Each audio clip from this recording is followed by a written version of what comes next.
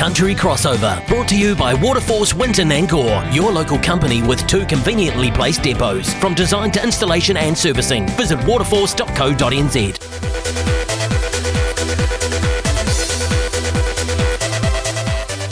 As we Darude our way into the weekend, Rowena, Duncum and the Country Crossover. Thanks, of course, to Waterforce. G'day, Ro. How's things? Oh, things would be a lot better, Andy, if you just stopped talking to me and played some more Darude.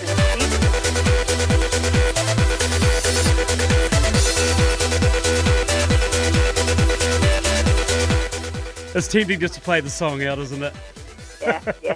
No, it's the second time I've been dancing while listening to the lead-in song for me on an interview on a radio station today. I was on the Country Sport Breakfast with Brian Kelly this morning, and he was playing the Friday song about, Friday, got to get down with Friday. I won't try and sing it, but it's a real kind of country-ish upbeat song. It's great.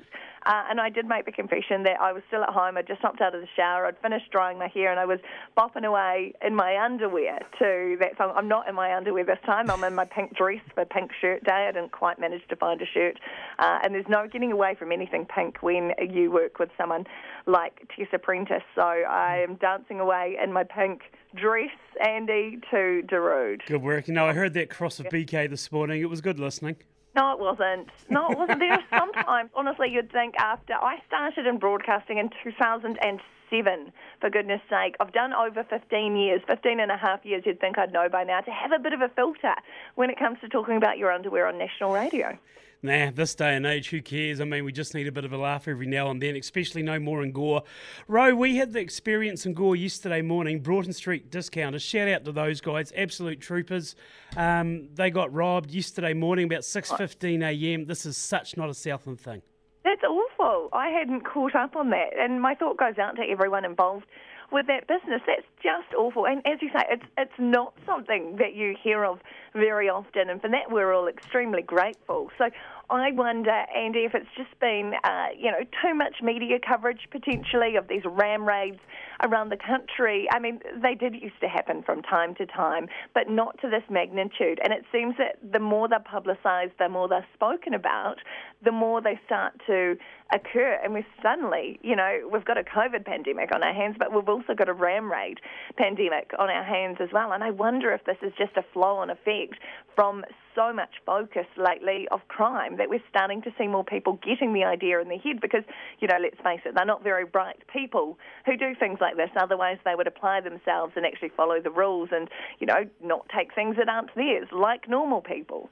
Yeah, 100, I agree. The media's just brought this to the attention of everybody. It's like, okay, here's a way we can go about doing things. Happening in Hornby and Christchurch, for Pete's sake. It's just copycat.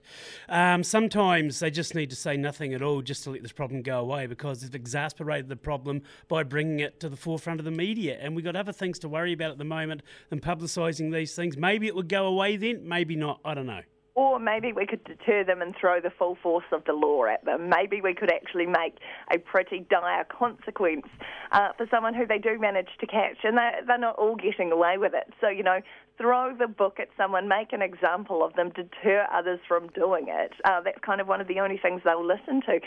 Look, speaking of unusual stories, though, in the news lately, the tornadoes in Levin this morning, the twin tornadoes. I mean, that's what I call my 4-year-old twin cousins, the twin tornadoes. But 2 big ones hitting Levin this morning. I think Tessa, I saw on Facebook, had posted a photo of your Chanel purses that had snow in Levin yesterday. They're getting everything at the moment to the lower North Island. Talking to a mate in Wellington this morning, he's actually a builder up there. They had 2 houses in Levin. Projects on the go, roofs are gone. Wow. I mean, yes, we are in May. I was speaking to Chris Brandolino from Niue yesterday about the headlines that a cold snap was coming, and he said, it's a cold snap, but it's also, we both agreed, it's the end of May. We're coming into winter in a couple of weeks.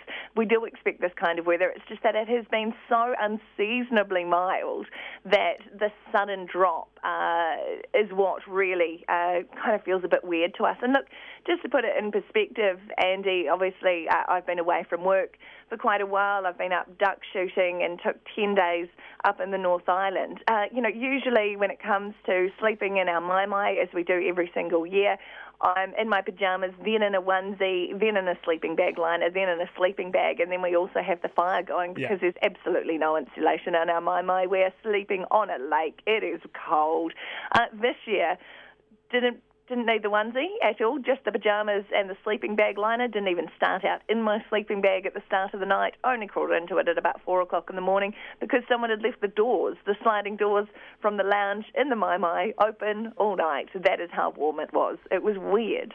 The whole rationale of sleeping in a mai kind of flies in the face of logic when you're freezing your ass off and you're supposed to be enjoying it. But it's wonderful. There is just something about waking up on the water. All you have to do, roll out of the scratcher, load your gun, walk 2 steps to the veranda, and you're shooting. And look, I did get caught out on Sunday morning, not opening morning, because there are 5 or 6 of us in the mai. There's 4 or 5 blokes, and then there's also me. So they get up a bit earlier, they get dressed, they start making their cups of tea and coffee and stuff, and 2 of them kind of walk around to where they shoot from, which is on the other side of the lake. I kind of take my time. Then I get a bit more privacy when I'm getting changed and everything like that. And on Sunday morning, though, I was a little slow. I decided I did need to walk up and use the facilities in the paddock. They put in a flushing toilet just for me, which is amazing, and I feel very, very spoiled. So I wandered up there very quickly at about, 25 past 6, thinking I'm only going to be a minute, and then came back and someone started shooting early. There was a shot at the other end of the lake at 6:28. We're allowed up there to start shooting at 6:30 due to where the sunlight levels are and the sun coming up. So I had my camo jacket by that stage on my top half. I still had my pyjama pants on my bottom half, and I ended up shooting a swan, landing it right in front of the mai in my pyjamas. So it wasn't my most glorious moment, Andy, but it's something I'll always remember. Yeah, I heard you talking to BK about the swan shooting the other day. Do they make it into salami, or what do the team do that you shoot with? What do they do with it? Yeah, with the swans, it's usually kind of dog tucker or salami and stuff. I think we got about 100 ducks, maybe only about 9 of them were mallards. It was mainly parries and then some swans as well. And so disappointing because I remember a couple of years ago we breasted out 80 mallards. We turned them into lots and lots of salamis, mixed them with a bit of mutton fat, mixed them with this, that and the other, really, tried a few different flavours.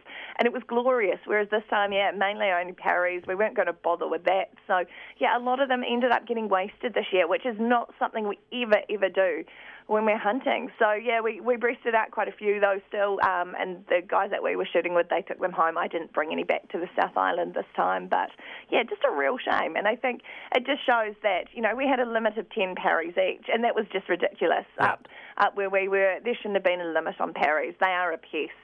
Make sure you monitor your mallard numbers and get those pretty right. But for the parries, I think, gone are the days where we should have 10 bag limits. And just to wrap up before we deroute into the weekend, Ro, what's happening this weekend for you? Not a lot, to be fair. I've had a massive 10 days before I came home. Last Sunday, sitting in a cafe with all my besties up in Taupo. There were 21 of us spent the weekend up there, 12 adults and 9 kids.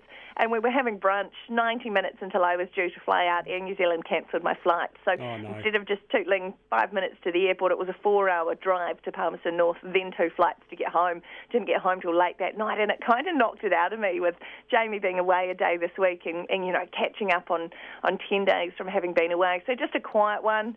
Maybe watch the Highlanders on Sunday. I'm not commentating sideline this year. This week I've managed to replace myself with young Reed Edmund in our office here. So that's fantastic. I can watch it from the comfort of my own home because I think it'll be a bit cold in Forsyth Bar on Sunday. Just be a little bit cold. Hey, keep warm this weekend, Ro. Thanks for speaking as always, and we'll chat again. My pleasure, Andy. You wrap up warm too, and enjoy derooting into the weekend. Rowena Duncum, executive producer of The Country and The Country Crossover. Thanks to Waterforce. Up next on the muster, Morgan Green, but we shall deroot.